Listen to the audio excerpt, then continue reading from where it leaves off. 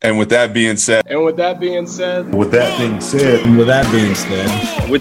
I'm really thankful I got that chance to go play at K-State. With that being said, thank you all. and with that being said, I am.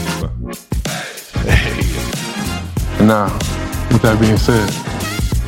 Hey guys, welcome to our 5 as 1 podcast. And with that being said, this is we took a little break the last couple of weeks. We had one of the close friends of the program, Coach Jeff Reinbold, on a few weeks ago before the holidays. I think Coach Reinbold's back maybe in Hawaii after being overseas doing his work over in Europe. But we've got a really cool connection because I think Coach Kris Sweet and Coach Reinbold, you guys go back for a number of years. You guys have been in the CFL, and so we've got some good stories about the places we've been, the places we've worked against each other. And Coach Kris Sweet is now our new North Carolina and Virginia affiliate 5 as 1 offensive line coach. So, Sweet, welcome to the program, man. Thank you, Johnny. It's good to have you on, man. It's good to talk a little ball during the off season right now. For us, our season is a little different than everybody else. I'm coaching in what is now called the UFL. It's the merger between the USFL and the XFL. And so we are merged, and we're going to kick this thing off here. I think our first game's March 30th, trying to put our rosters together. And Coach Sweet, Kris, has spent a couple years north of the border coaching in Canada, and he's now the offensive line coach for the Toronto Argonauts. Sweet, give us a little bit of background of your coaching background, your history, and how you ended up in Toronto, because I spent a couple years with the Argos. It's a great organization. You're working for a great head coach, and just give us a little bit of your background, how you got up to speed now. Well, kind of starting back from the beginning, I was one of the ones that was fortunate to play major college football, or actually coach major college football. Went to a small Division II school in Jefferson City, Tennessee, Carson Newman College. After that, my first GA job was at Tennessee Tech. Then from there, went to Holy Cross in Massachusetts, and then down to Elon University, which is now Elon University, right when Elon made the changeover from Division II to 1AA. I actually spent a year coaching the defensive ends there, which was different. Hey, what's it like, before you get going, what's it like coaching defense? Like, did you just feel dirty, or was it good for you to look at life from the other side? It was good just to kind of see how they game plan things, how they see the offense, which what I found was about 50% of it, which they saw, was true, and with 50% it really wasn't true. But it was a neat experience. We had great people there, and a great defensive coordinator who was really good in terms of getting people to work together, and it was a good experience the way it was. And after that, went to Presbyterian College. First year was a part-time guy there working for Daryl Dickey. Daryl was a good man, ended up being the AD at West Georgia, and Daryl left after the first year. I was there, went to Florida State to be the quarterback coach, and then Tommy Spangler, who's a great defensive coach, became our head coach, and Coach Spang made me full-time. So I did that for 4 years. Then got let go after 4 years there as a coordinator. Went to Kentucky State. Was there for about 6 months. And then got a chance to go to Columbia University with Norris Wilson, who was one of the smartest, most intelligent men I've ever been around. Norris was a great football coach. Now he's an off-the-field assistant with University of Minnesota. And it's a shame he's not coaching. He's a hell of a coach. But after that, I was there for a year, and then I got my break in the CFL in 2007. Well, 2005, Dan DeRazio, who was another I met Dan when I was at Holy Cross. Dan was part of the Holy Cross family of years before, with all those great coaches they had there. I met Dan in probably my year at Holy Cross, and we stayed friends ever since. So he invited me up to guest coach in 2005. So did that in 2005. Hey, real quick, before you move on, tell people that don't know about the CFL game what a guest coach is. Like, That's one of the ways that I think a lot of coaches that are coming from the U.S. that end up going to Canada and having an opportunity to coach up there. A lot of times it's that opportunity to go guest coach, learn the staff, learn what a Canadian American ratio is on a roster. How was your experience with that with D'Orazio? Mine was great. With Dan was in BC, and Wally Buono was the head coach. And for whatever reason, Wally took a liking to me during that month period of time. But it was a great experience. Got to be around Dan, who I think is a premier offensive line coach. Learned the differences and how you kind of handle players at the pro level compared to handle them at the college or the high school level. Learning the day-to-day operations during training camp, seeing how the roster's made, being there when players get cut, seeing there when a player's career comes to an end was different. You saw when players get hurt, the sense of urgency that comes to filling that spot through bringing someone in or moving someone into a different spot, a new position. So it was really enlightening on seeing how pro ball is on the inside, not from what you read in the paper or see on TV. So that was a great experience. And I tell people that's the best job you can have for a month, because if that position doesn't play well, it's not your fault.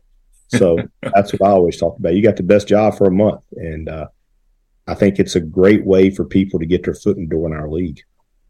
No, it's a great experience. And a lot of young coaches who are new to the Canadian game will get that opportunity. Some ex-players sometimes will get fast-tracked through being a guest coach and see if they really, truly want to roll their sleeves up and actually do the work, as opposed to just showing up and being the athlete, and doing it on the field. So I think a lot of young coaches get great experiences up in the CFL. Is that still a thing? I've been out of the CFL probably for, it's been maybe 5 years or so. Is being a guest coach still a thing that you guys are doing up there? It is, but it's not as prevalent. You used to have, 3, 4, sometimes 5 people coming in doing it in different facets of it. Now the league is pushing a lot to get operational people in. Like there's an initiative now that you have to have 1 or 2 females coming in to work in different, not so much the coaching part. It could be strength and conditioning. It could be operations, video. So there's a push for that from the league. But with the operations cap now, the money that's spent to bring in to house and to travel them in, and if you pay them on the side, that money goes against your operation cap. So I don't think that is as prevalent as it used to be. But I know we in Toronto last year had one, Brian White, who's the line coach at Delaware State. And Brian did a great job, and he fell in love with the league, and he keeps up with everything in the league now. And hopefully one day it'll pay off, and he'll be able to have a desk there in the CFL. So I think it's a great way to do things. And I wish people knew more about the league, because it is a great league and there are differences, but you have to embrace the differences to see the product is really, really good. It really is, man. And watching, I know you guys had a great year this year in Toronto, and anything can happen in a CFL game. I mean, it's a fast-paced game. There's only 3 downs on offense, for those that don't know. So the kicking game's a huge part of it. Field position is a major part of the CFL game, with how big the field is over there. And just, it's good that you get a line coach with an opportunity to have a guest coach, because, those O-linemen, they need development. They need really fundamental growth and development. And that's why we're excited to have you a part of the 5-as-1 family suite, just because of your teaching and what you've been able to put on the field. I've seen it from the other side. You're a great developer of talent, obviously a great communicator, and that's why you've had so much success in the CFL. So from BC, you guest coach up there with Dan. What's kind of the next stops for you as you kind of transition through the CFL game? Where'd you go from there? All right, so that would have been the spring of 2005. Then couldn't do it in 2006 due to recruiting, spring recruiting, which we know in college ball. That has also hurt the importance of spring recruiting in the eyes of so many college coaches, is not allowing guys to be able to come up. Lee Hall, who's one of my best friends, is the head coach at Delaware State. Lee knew what benefit Brian could get by spending a month with us.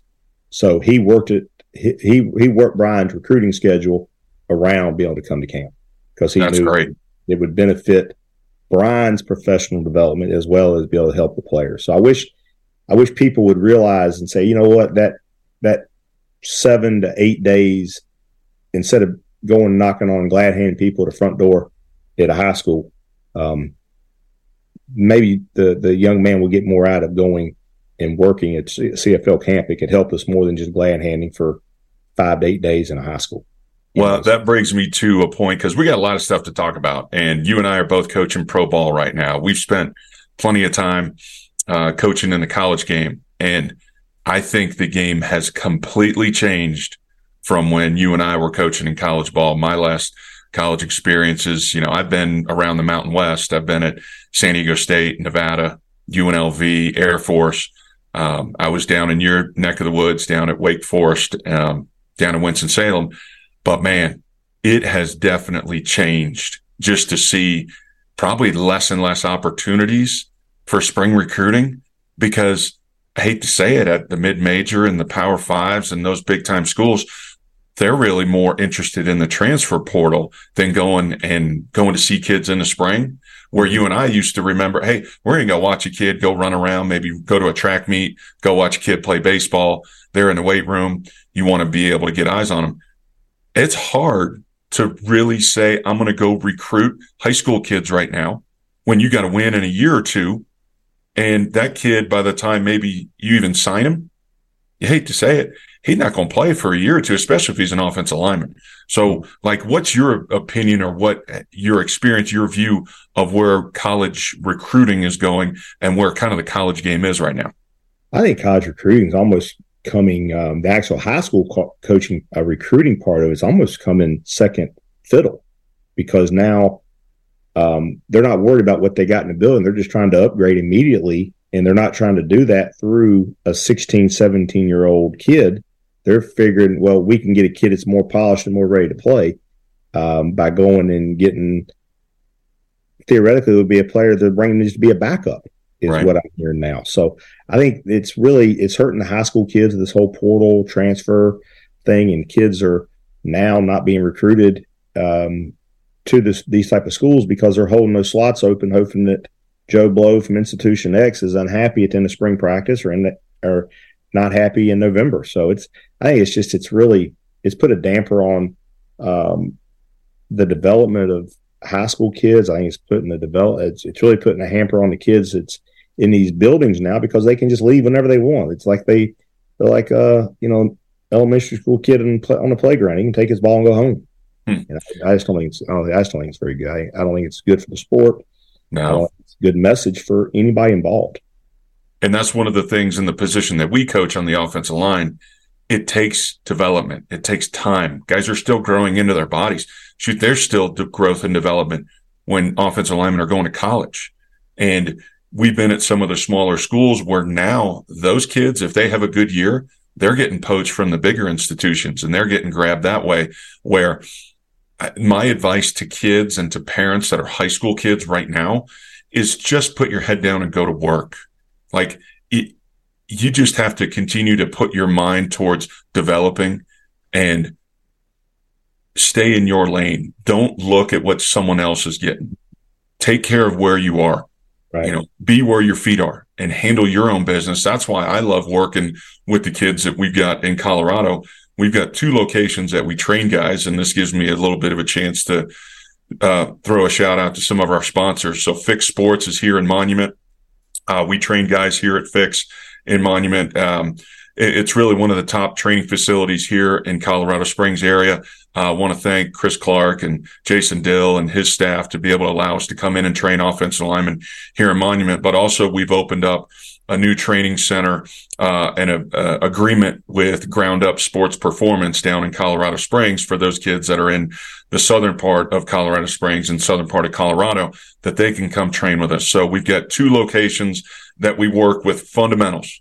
We're working body position. Guys are just being in a great stance, learning takeoff, learning angles, aiming points, all those things that high school coaches aren't really able to spend a lot of time on because they've got to do so much scheme. And so that's why I'm excited with the training we do in Colorado. And Sweet, you're going to now do some training with 5 as 1 in the North Carolina and Virginia area. And so want to give you a chance to talk about that. And then we'll continue talking about your road, your career, because I think it's really cool to see where coaches have come from, to see how you've built your coaching pedigree, the influences that you've had, whether it be Dan DeRazio or Bill Callahan, all the different people that you've gotten to know throughout your experiences. But give us a little background on where you're at now and what you've got going on over the next couple weeks in the Virginia, Roanoke area, where you've got history. Like, you're from Salem, is that correct? Like up in that, yes, sir. Up in that area. So give me a little bit of an idea of what you've got going on in January, February right now for 5-as-1. We're definitely going to be doing one in Roanoke, Virginia, Patrick Henry High School. I'm from the Roanoke area. So I have a bunch of friends in that area who are high school coaches there. And ironically, another gentleman I played with, back to the Roanoke deal. We're going to do, not this weekend, but the following weekend, we'll be doing a session at Patrick Henry High School in the Roanoke area. And I talked to another high school teammate of mine who's at Heritage High School in Lynchburg, Virginia. And he said, hey, why don't you come up this weekend to his place in Lynchburg? He said, I can get 5 or 6 of my kids out if you want to do that. So still waiting to hear from the one here in town because they had mentioned it first. So, but we're trying to get things going in Lynchburg. And then Brad Bradley, who's the head coach at Heritage, Brad said he could say a lot of kids in that area would benefit from it, and we could do it at his facility there at Heritage. So there's another kind of location we can hit. These are all Roanoke and Lynchburg are both hour and 45 minutes from where I live now. So that's an easy day trip for me to go up, and to knowing people that are willing to give you their area and their time is people you know and trust. It goes a long way because they're going to do their part to try to get kids there to help you as the business person. So. That's great. I mean, I know that area too. Like when I was at Wake and I was in Winston-Salem in the ACC, I got to recruit. I was very fortunate. I got to recruit Virginia, Maryland, and DC and that whole stretch. And there are some great players up in that area. There were some great offensive linemen that came through. And so with your connections, I know you probably have almost more Virginia connections with where you've been. And I know you're just in the Greensboro area now trying to grow that network.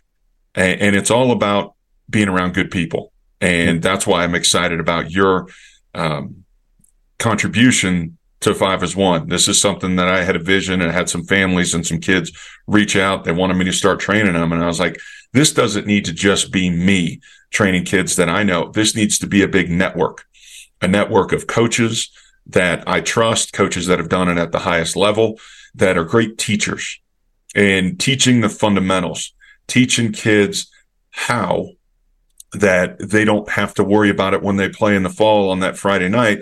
All of a sudden, they can play free because they can play with confidence, with their technique, understanding skills, what they need to do with their bodies, and really developing those players. And one of the tools that we utilize in 5-as-1 training is Tip of the Spear.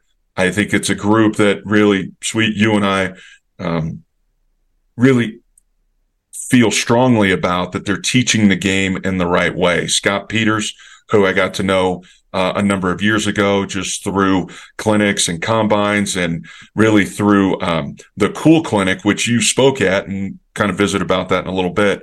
But I think right now I utilize our Tip of the Spear blast shields at every training site here in Colorado. And I think you're utilizing them with your training and you're going to use them with the Argos when you go to camp.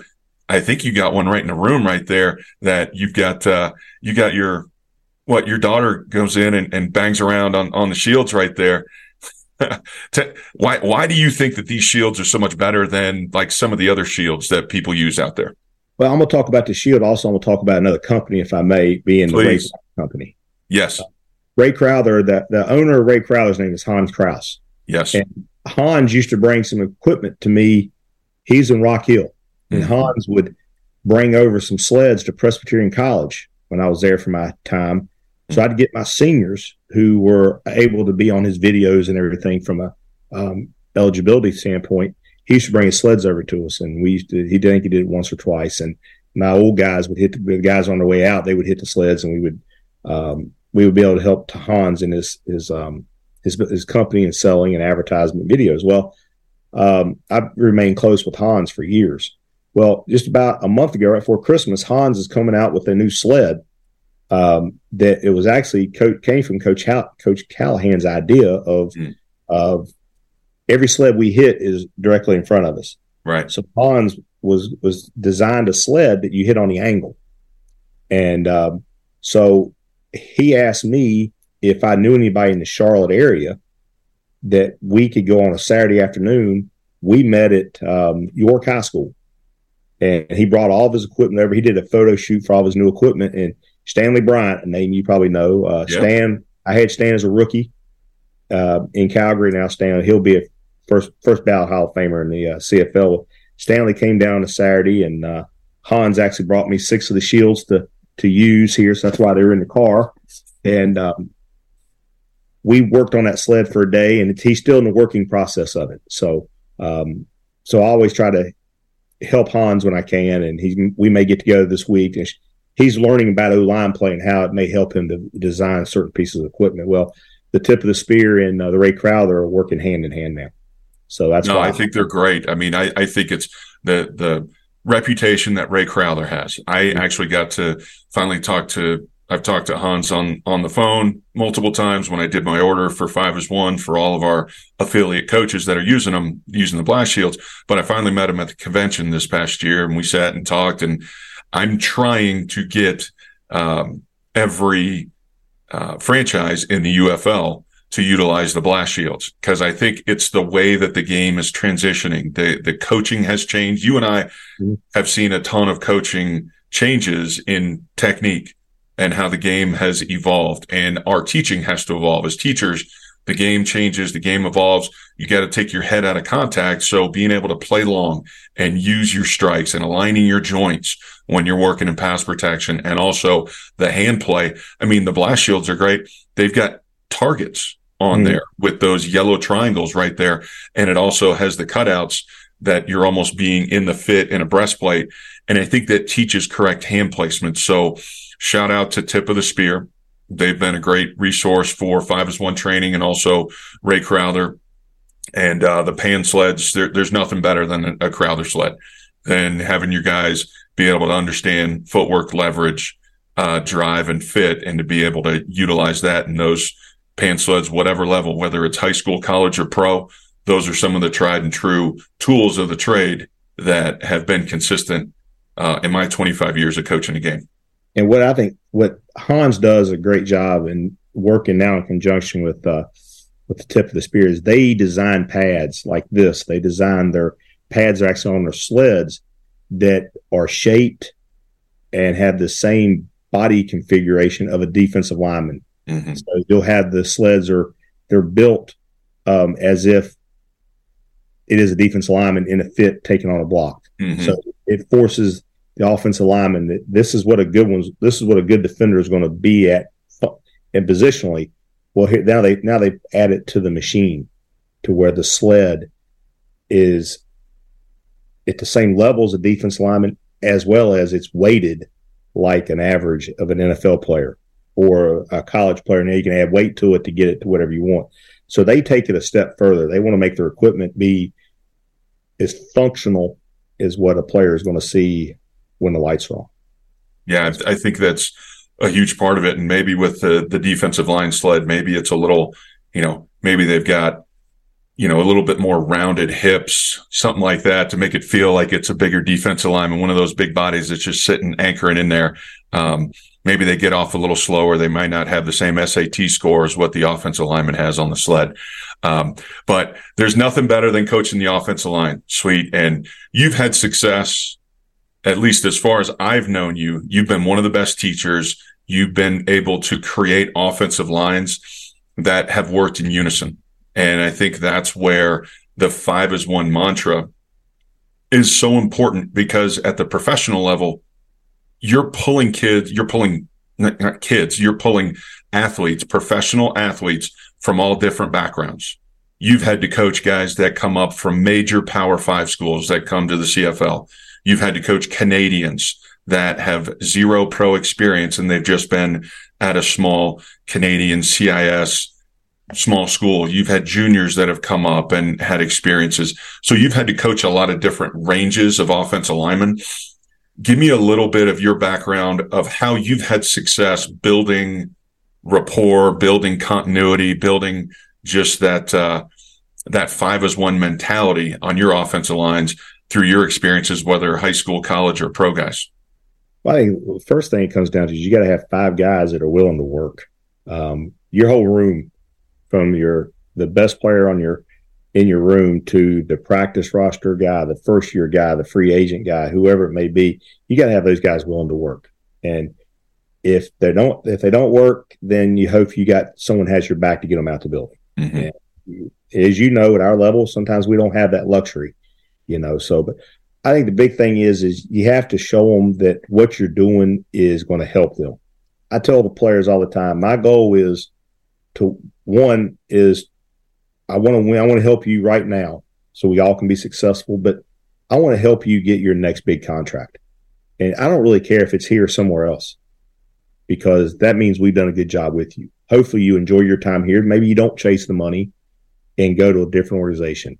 Maybe you take that in between money, which you were getting, what someone else is offering, you take it in between just so you can stay here to continue what you started. But that's what I try to tell them is I want to help you get your next contract either here or somewhere else. And if I can help an old head, and you had a couple of these guys, Jeff Parrott and Josh Burke and some of Christian Matt and those guys, if I can help you do this for a few more years, then that's the other part of the goal, is to let guys continue their dream of playing. And as I tell them, it beats working at UPS.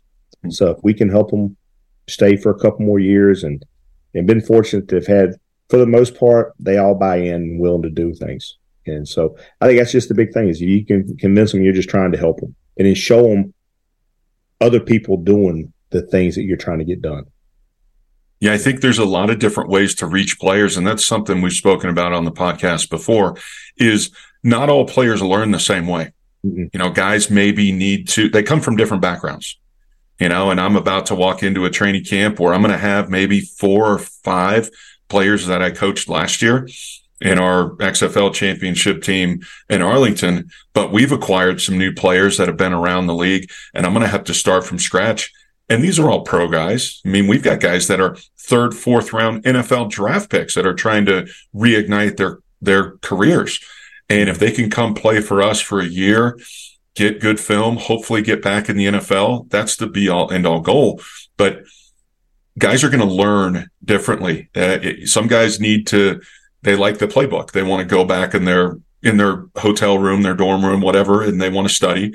And some guys like to rewrite the rules. So you have to find different ways, maybe give them blank sheets and they can write out what their responsibility or what the offensive line does and write the calls out. You've got other guys that maybe they need to learn by watching film, watching someone else do it. Mm-hmm. Examples, hey, let's move the chairs in the meeting room.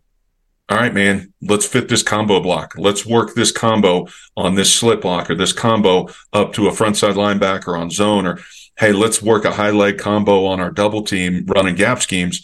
They need to physically do it.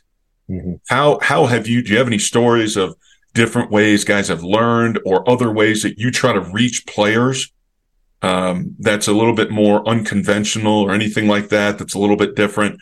Or how you've had to give guys different things and maybe you see growth from different standpoints?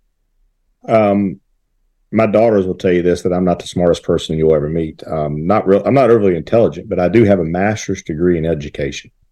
And at that time, when I was getting my master's degree in education, there was what they called 6 strands of learning. To be honest, I couldn't name you the 6, and there's probably as many as 8 to 10 now, 20 years later. But the one thing I always took from that is everybody learns differently. Mm-hmm. So that was the one thing. When one organization I was at, I'm not going to say where you've worked for them, you had no input at all for the draft. And so when you get a player the day after the draft, the first thing I would do at this place is I would call the head coach and or the position coach of the player we just drafted. And my first question was, is he a hard worker? The second one is, can he take hard coaching? And the third is, how does he learn best? So that way you already have a general idea when this player comes in that, okay, the coach may be honest with you, he's extremely slow. So he's going to need extra time. Or he gets embarrassed when he misses a question. That way you don't ask the kid a question in front of a group. You find him walking onto the practice field. You find him as he's walking, in our situation, walking to lunch after practice. Or you just send him a text. Are you okay with this at night? So that way you don't embarrass him. I got a quick story. I learned that as a young coach, as a graduate assistant. I'm doing my master's in education. I got my master's in secondary ed, and I come from a teaching background. But like on the field, I had totally screwed up when I was younger.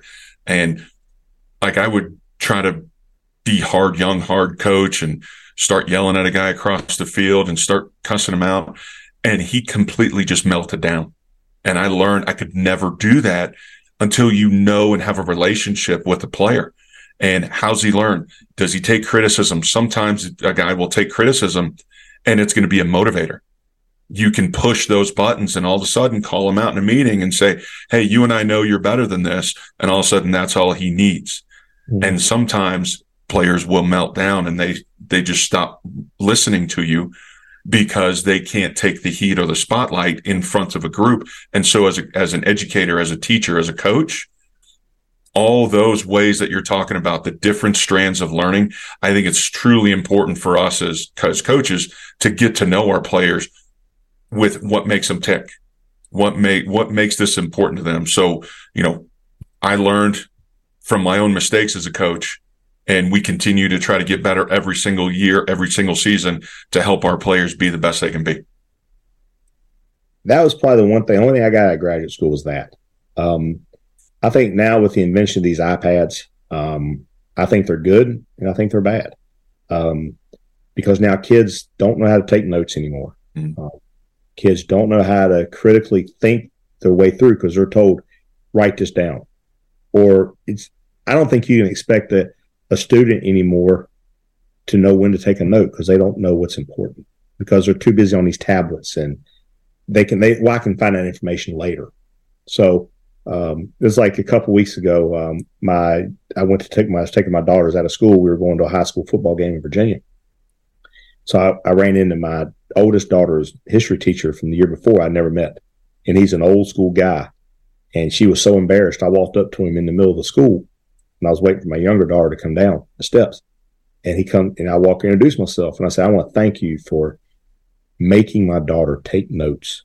I said, I told him what I did for a living. I said, I got guys that don't even know how to start taking notes because they have never been required to do that. And it's proven. You remember things more if you write it down. For sure. And, one of the things that a lot of guys I'm seeing are utilizing iPads because the film's there and maybe the playbook is digital. It's on there. Mm-hmm. You don't have the traditional 3-ring binder playbook anymore. Right. Which is fine. And now being able to I see, and I try to suggest to my guys, and I'm trying to do it myself now, is taking notes with a pen or typing notes on that iPad to have to transition our expectations as a coach so that guys have something they can go back to, that they can type or write down some of the key words that they might not be used to having a spiral notebook. Hey, I want to know what notes you took on this player. If it might be middle of the season, you're in week 4 and you're playing a new defensive end or a new 3 technique that you've never played against before. And I've had my guys do scouting reports on players and they give it to us 2 days before the game.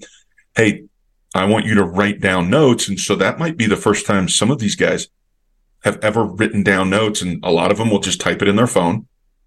But at least they have it to take it with them, something as a reference that they can go back to, as opposed to just watching film and trying to remember what a guy does stance wise. All of a sudden, hey, it's third and long in the U.S. game. Hey, he's got a different stance, or he's cocked a little bit different, or his stagger's a little bit different. He's giving away depth off the ball that I know that there's a twist happening, or that linebacker stacked. All those little things that if they can make notes and something to refer back to, they're going to play better in the game. Have you seen some of that with guys that are veterans, that are pros, that have been around the game, that they have more success because they know how to take notes and they understand personnel and what those things are going to do as they have success throughout their career? I think a lot of times what I've learned is this, not to sidestep the question, but we all learn from somebody. And that's why it's important that you have one guy in your room. I never got a chance to coach him. I think you probably had him a couple places. I always heard Chris Van Zyl was a guy that would run a room. If a player wasn't doing something right, he would jump their ass. Well, you got to have that one guy in that room who is the ultimate professional. He is going to take notes. He's going to be there early. He's going to stay late. If he's not doing a drill, he's behind. If he's hurt, let's say, and he's not going through the walkthrough, he's back there walking behind. You can see him on the film. You need at least one or two of those guys in your room, because if you don't, a young guy's not going to learn when to take a note. He's not going to learn when to ask a question. He's not going to learn to know what to do when he's hurt or he's out that day for whatever reason it may be. So you got to have somebody there that can help foster that environment.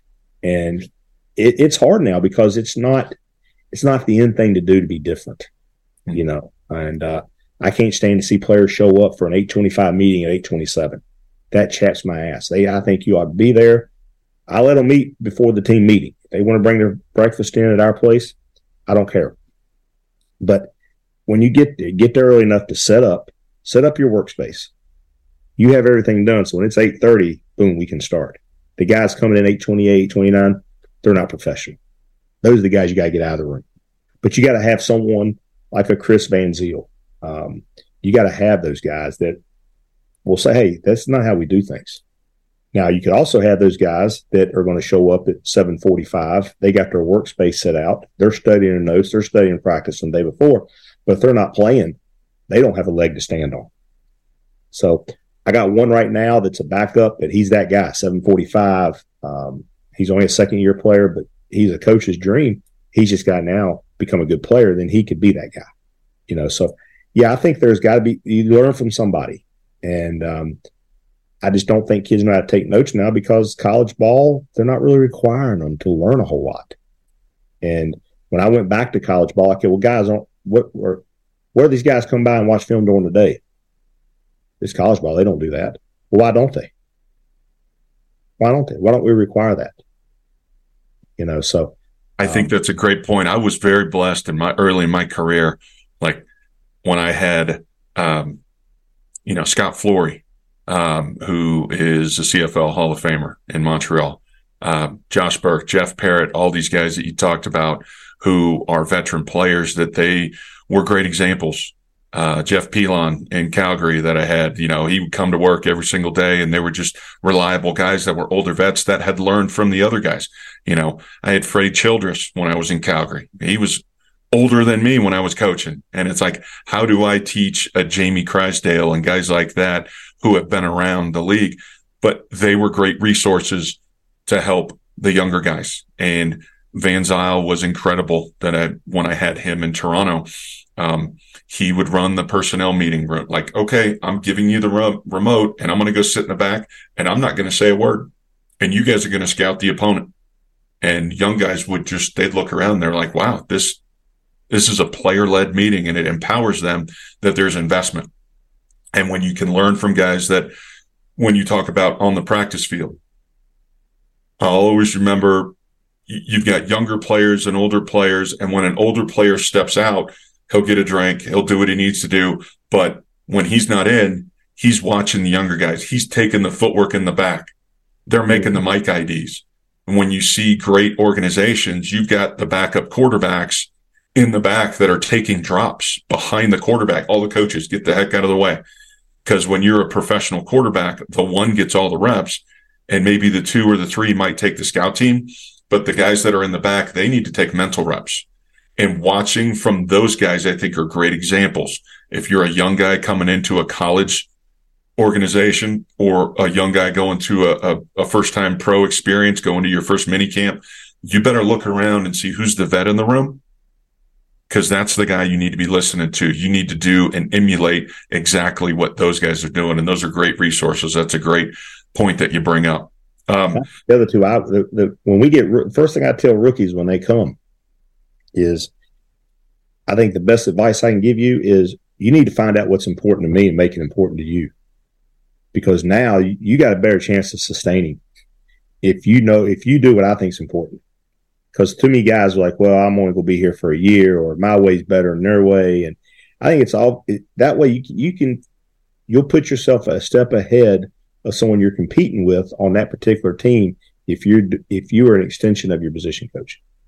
And if we're all using the same language. I mean, that's the thing. When we start talking about sets and talking about angles and having the ability to have a common language, then we're communicating together.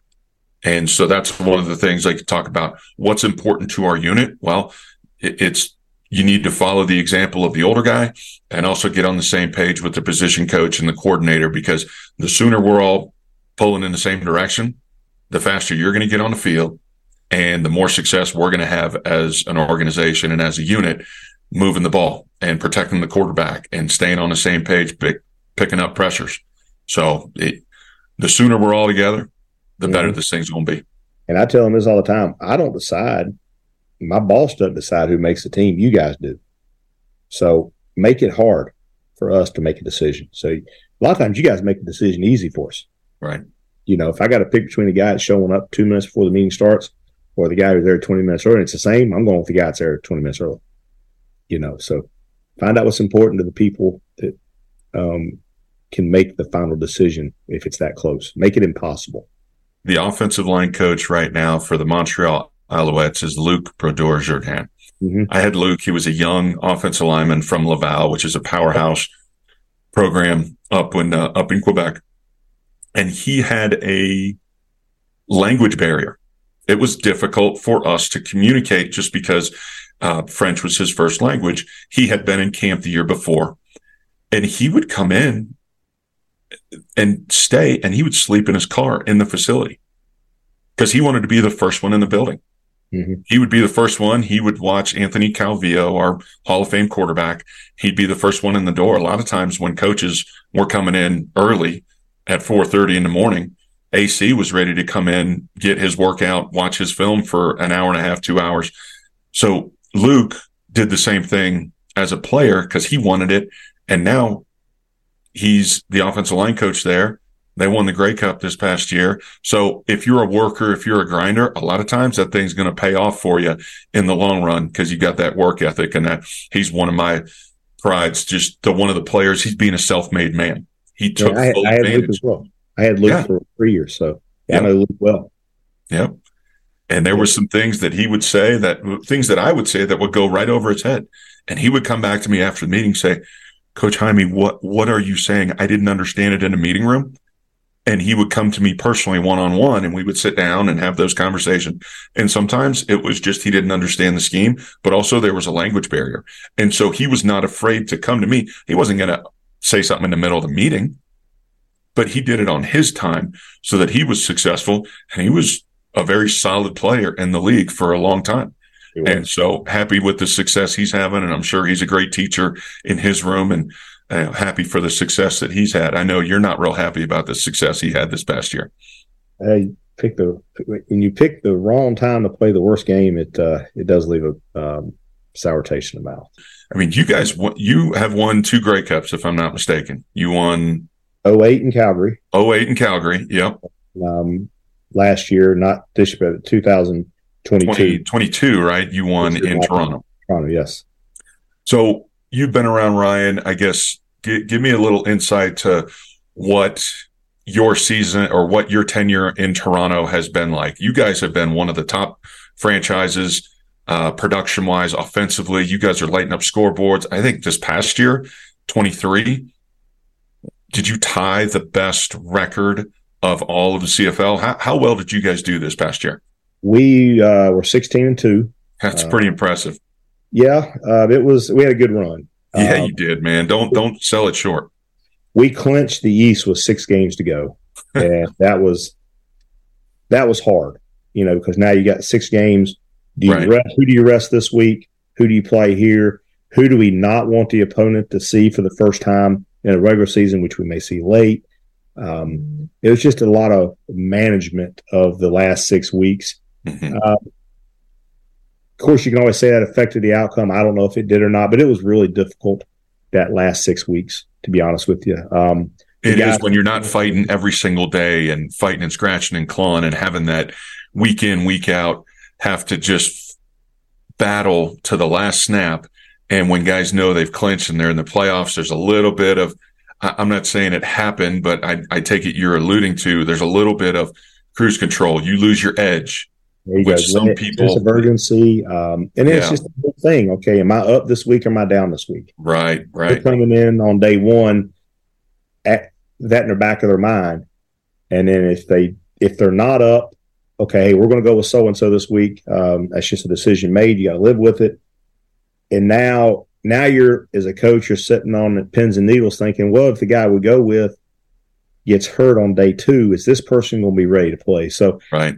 A lot of things go into it until you experience it. You just, okay, 1 week, we've all been there. We clinched it with 1 game to go, maybe 2 games to go.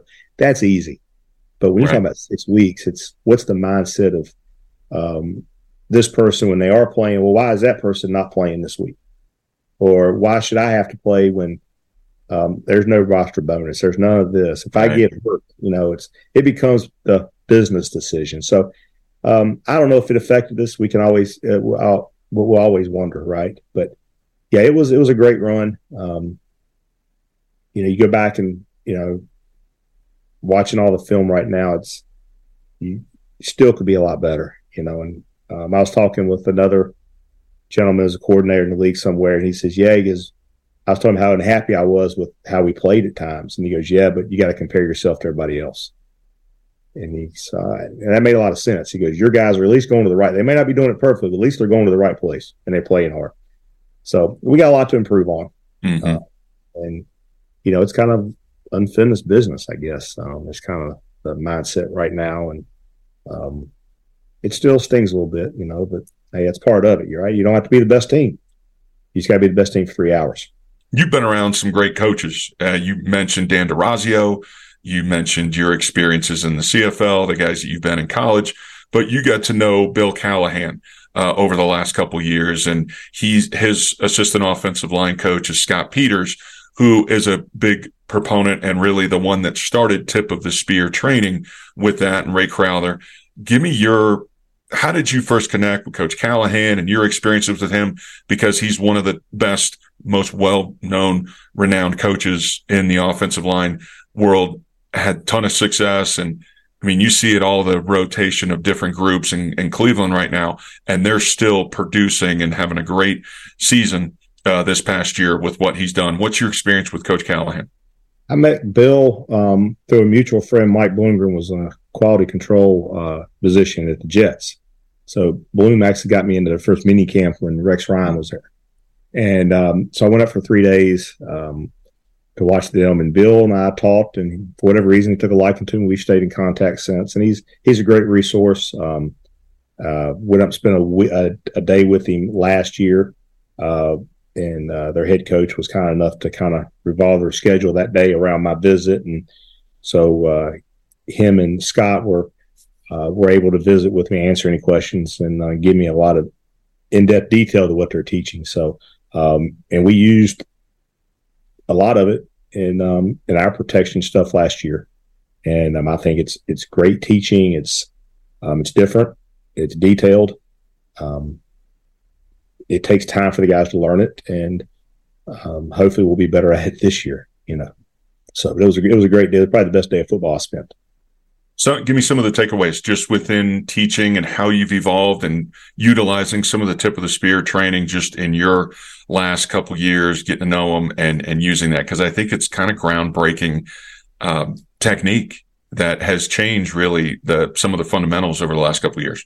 What's really weird is, and I may have to step away here for a minute. I'm on my wife's computer. I may have to go plug it in because the battery's on 4%. Oh, but, let me tell the story here. I think a lot of it kind of stems back to, I only say 2000, maybe January of 2008, I met John Scrollo.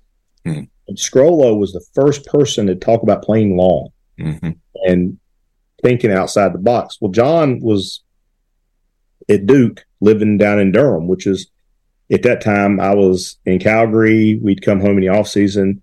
my wife's family is in Raleigh. So when we would visit her family, I'd go see John. And so that's when I first started learning about the whole playing long thing. So Bill and Scott have taken it to a whole nother level. And so I'll still go visit John once a year. I'll go down to visit him in Durham, which is about an hour from here. And we talk about the playing long stuff, playing long and circular force and body mechanics and those type of things. So I started doing that, a lot of those thought processes in 2008. And then I've adapted, kind of changed a little bit here the way from the Strollo methods. And then last year with the Bill and Scott, learning from them on hand placement, sets, the recoveries, and pass protection. And then a little bit how they're blocking some of the inside zones, the wide zone stuff for the cover guys and those type of things. So, yeah, I try to take as much as I could. In the middle right now of going through all of our clips, both run and pass and practice game film, and putting it all together on tape, and to realize we can be much better at it. So that's part of the off-season project now, is finding guys in the NFL doing these things. I think Dallas has got 3 guys that really do a lot of what Bill teaches. If you get a chance to watch both their guards, and then their left tackle, I think is probably the best ever, 77. But they're doing a lot of what, and Bill had coached 2 of the 3 in Dallas years before. So, but I took a lot from that day's visit. It was the best day of football I've ever spent, and extremely thankful that they were willing to give me their time, and because it was hard to get in there. So, Sweet, we've talked about, you've been in a lot of different places. You've had some great influences, some people that have been mentors for you in your experience in the CFL. Is there anything that you would say, looking back at your career and the places that you've been and how much you've grown as a coach, and we've all changed, any advice that maybe you would have for a young coach, or if you could go back and, man, I wish I'd have known this 20, 25 years ago when I was first getting into coaching? That we don't have all the answers. Maybe be easier to work with. Is probably one for me. I have a low tolerance for people who aren't competent, and I've had to learn over time just to bite my tongue and to realize that we're not all the same. But probably that's one of the biggest ones, just be easier to work with. And the advice I give any coach is, young coach, as well as older coaches, try to learn every day. This is what we do. Well, that don't make any sense to me. We're going to do what we do. Well, sometimes it's not going to work. Find another way to do it. Find another way to teach your players.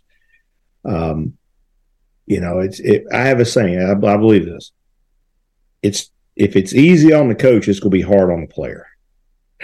So if we just want to make life easy on us because this is, quote, what we do, then you're not putting those young men or young kids in a chance to be successful. So I can't stand that. And the other thing I can't stand is, well, we've always done it that way. That is another one that drives me up a wall. So that's my advice, is don't fall for those, it's easy this, or this is what we do, or this way it's always been done. Break the ship down and rebuild it. I think you got to continue to grow as a coach. And that's why I love the resources that this podcast has allowed me to get to know people a little bit more, and working with different people from different backgrounds. When I was down in Dallas this past year, a good friend of mine, Duke Manyweather, puts on the O-Line Masterminds Clinic. And it's been a great resource to be able to go and listen to the top pros in the NFL and listen to it. And it's player driven, and it's not a coach's clinic. You've been able to speak, and with your success, you spoke at the Cool Clinic a number of years ago, got to listen to that. And it's always unique listening to coaches at a clinic. They're going to give maybe some insight, but a lot of coaches keep some of the nuts and bolts. They're not giving all the answers away because, you don't want to give away how much you've earned and how much you've learned. And those are your trade secrets. But when a player stands up and you hear from a player standpoint, it's been really neat to be able to hear from them what works for them and how they've been able to work with coaches, because a lot of these guys have had different coaches throughout their careers, and they have to change their techniques based on what coaches expect. And one of the guys that I got to know, Clint Anderson, who's down in the DFW area, he runs a lineman performance academy and works with high school and pro guys in DFW. And I want to just throw a shout out to LPA and Clint with his tools that he has created. He's put together the soup bone and the torque wheel, some tools that we use in our training at some of the different spots. And he's worked with guys like Lane Johnson when he was coming out at Oklahoma, trains with him in the off season, and Creed Humphrey and some of these guys to say, you got to look at things a little different. You can't always say, hey, this is my training. It's always been the same. Players are continuing to evolve. Coaches need to evolve their teaching methods. And learning from guys like that, I just want to thank Clint for what he's done with how much he's given to 5-as-1 training, using some of his tools, and also the insight from some of the players that I got to learn from going to O-line masterminds. It's great to be able to continue to develop after I'm hitting almost 50 here. And every single day when you're watching film, or when you're watching the wild card playoff games and you're watching the scheme, you're watching technique, and man, I'm going to incorporate that into some drill work and our continuing evolution throughout the off season. What are you working on? How do you work as a coach in the off season right now? Because it's different for us. We get to watch fall football. We get to watch college and NFL games because that's our quote unquote downtime. Mm-hmm. When you're done in around Thanksgiving, and you've got this time, this window that you're able to train guys with 5-as-1 Sweet. But like, you're able to watch a lot of ball. I'm able to watch a ton of ball. We get to watch a ton of what's going on right now in the playoffs. How are you continuing to evolve and try to find ways that it's going to better you as a coach right now? I think one of the best inventions ever is this Pro Football Focus. And we have access to that through the CFL and our organization. So I have access to every college and every pro game, that lasts 10 years. So I'll see things. I may see things during our season. It's day 3 night. I come home, which would be 2 days for a game, for a Friday it'd be a Thursday for a college coach, let's say. So I get home early. I got NFL game on Thursday night, and I see let's just say the Las Vegas Raiders. They're doing something different, so I put a little mental note. The season's over with. I'll go back and I'll go to the PFF and I'll say, I'm going to look at every one of their blah, blah, blah. And then I'll study that. So if I just see something I like, I'll cut it up in the off season and study. So right now I'm in the middle of doing a bunch of that. I got about 8 or 9 of them I'm working on right now. And then when we meet back in February in Toronto, I'll have all the information for the run game, what we got to do better, what we need to change, X, Y, and Z. And, RD's pretty good. He's just like, tell me what you got. We don't sit there and look at every clip. He's like, what do you got? What do we know? And what do you need to change? Why? How's that affect us? Throwing the other positions. So that's pretty much our run game meeting right there in the off season. But so that works out well. So I dive into that pretty hard. Like this morning, I just got doing our base 6-man protection. Tomorrow I'll start our 5-man protection. And then you kind of churn the numbers, who's giving up the most effects, this, that, and the other. What can we do? And then along that being said, you evaluate each player and what they need to work on. So once we know who our guys will be after free agency, then we'll start probably do a video a day. Our video guy will put it online and so forth, and then the players can look at it when they want. So that's kind of what my day includes. And I try to study as much as I can. Bob's clinic in Cincinnati, and another gem I'll throw just a name out for people who may not know a whole lot about this is a gentleman's located in California named Bill Williams. I don't know if you've heard of him. He has a Football Professional Growth Association, and I have a bunch of Bill's in-service clinics and stuff. Bill is exceptional, unbelievable teacher. I try to study as much as Bill's stuff as I can because he thinks outside the box. And so that's another one of my resources. I always study Bill's stuff, Bill Williams, that is. And then anything in the NFL that I can get my hands on. And then the other thing, just other teams in the CFL, because there are some subtle differences and naturally within the game. So, our tackles struggle with this. Well, are the other teams that have tackles struggling with that? What are they doing differently? So, I sit in the same place every day on the couch and have it propped up on my lap, and I'm watching Dallas reruns, and my next TV show is going to be Nashville. So I'll have the Nashville reruns and Dallas reruns, and watch 2.5 Men, Andy Griffith all day, and Fox News, and as I'm studying film. Well, and you've got availability right now, and I think that's what works with our schedule with the training with 5-as-1. We're professional coaches, and we've been there and we've done that, and we're not trying to recruit some of these kids. We want to be able to help them and do some clinics and fundamentals and give kids the tools and the skills that are going to help them be successful when they are putting together their final huddle film to try to get recruited, or working with guys when they come back in the off season. I had a chance to work with some guys coming back after their bowl games this past year here in Colorado, and to see the growth and the development to work with younger guys. Man, it is so fun to work with young guys because they are soaking it all up like a sponge, because a lot of these kids haven't had this type of coaching. And so that's why I'm excited about your addition and what you're going to bring to the 5-as-1 training with our community. We've got expansion not only where you're at in North Carolina and Virginia with your contacts in the Roanoke, Salem, all that area up there. And one of my ex-players, Josh Harris, who is down in Atlanta, who played for me at Wake Forest, he's going to be able to take some continued expansion down in Atlanta. We've got some things happening with expansion in Texas when I get down in the DFW area. A good close friend of mine, Bob Connolly, he's going to be in the area. So we've got a ton of expansion, and we want this to be something not just, hey, I'm going to go work with a coach one day. This is going to be a continual growth and development with a lot of the young players that are working with 5-as-1 with our training. And that's what the line play development and growth is. It's not just a quick fix. It's continued development, it's growth, it's coming to put the work in, and it's building that rapport with the athletes that we're working with. So I'm excited to have you a part of the family. Sweet. We've seen each other. We've coached against each other in the CFL. I've got 3 Grey Cup championships. You've got 2.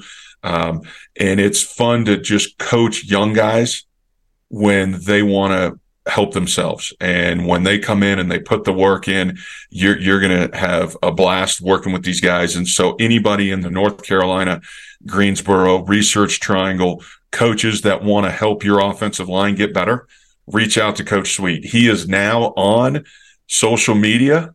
We need to get his followers up. So it's Kris with a K _Sweet1. I think that's now your X and Instagram for those that want to follow along and get to know him and reach out. Coaches, he's a great resource in your area.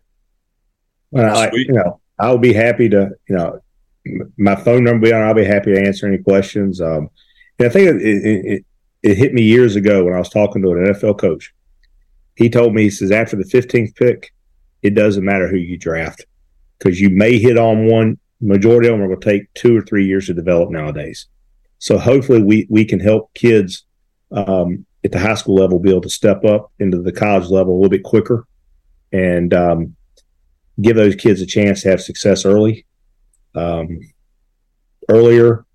good, have a good experience playing high school football, good experience and a high expectation going to college. So, hey, it's none of us are doing this for the money, are we? I mean, we do it because we love to do it, and we like to be competitive on game days. But it's also nice to see kids and grown men, as we deal with now, have success at an older age. So, hey, with all that being said, I'm excited to get doing this and just kind of help linemen grow, help linemen get better.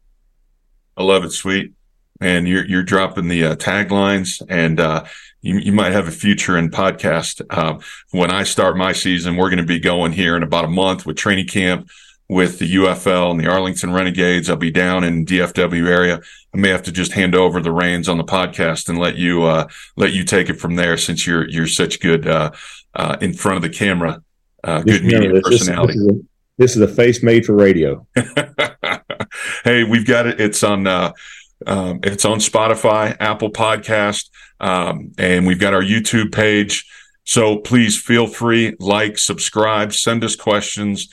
We're here as a resource. This is just one way we want to help continue to grow the offensive line community. It's great to have guys like Sweet on here. Kris, I appreciate the time, man. It's awesome to talk a little ball, get to know your background and what's important to you. And it's great to have guys like you a part of this community. And I look forward to being down in DFW area. We'll be down at Hop and Sting Brewery and Vaqueros Texas Barbecue soon with the Arlington Renegade offensive line. Please tune in. Things are going to be rolling here very soon. Fox, ABC, ESPN is going to be covering the league, so it'll give you something to watch. The league's going to be starting a little bit later, and we'll be really the only professional football league that's going on during that time in March. After March Madness is over, really guys will get their football fixed that way before they're starting to watch the Argos up in Toronto do their thing and have another great year. And Sweet, I wish you all the best, man. It's exciting to watch you guys play. You guys are dominant up front. Excited to see you guys get back to it. I know you're pissed off and want to get back, have that edge again, and not just have the success in the regular season, but it's about playing well in the playoffs and doing it down the final stretch. And so I know you'll have those guys going. You and Coach Dinwiddie, excited to see the success that you guys are deserved and on the way. Well wishes, man. Thank you very much. Enjoyed it.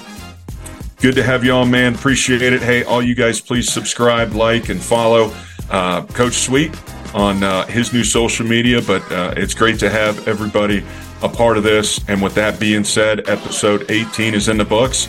And good luck and God bless. And please reach out to us. We are a resource for all offensive linemen, offensive line coaches, parents throughout the recruiting landscape right now. We are here for you guys and appreciate it. Thanks for your time. And with that being said, we'll see you next time.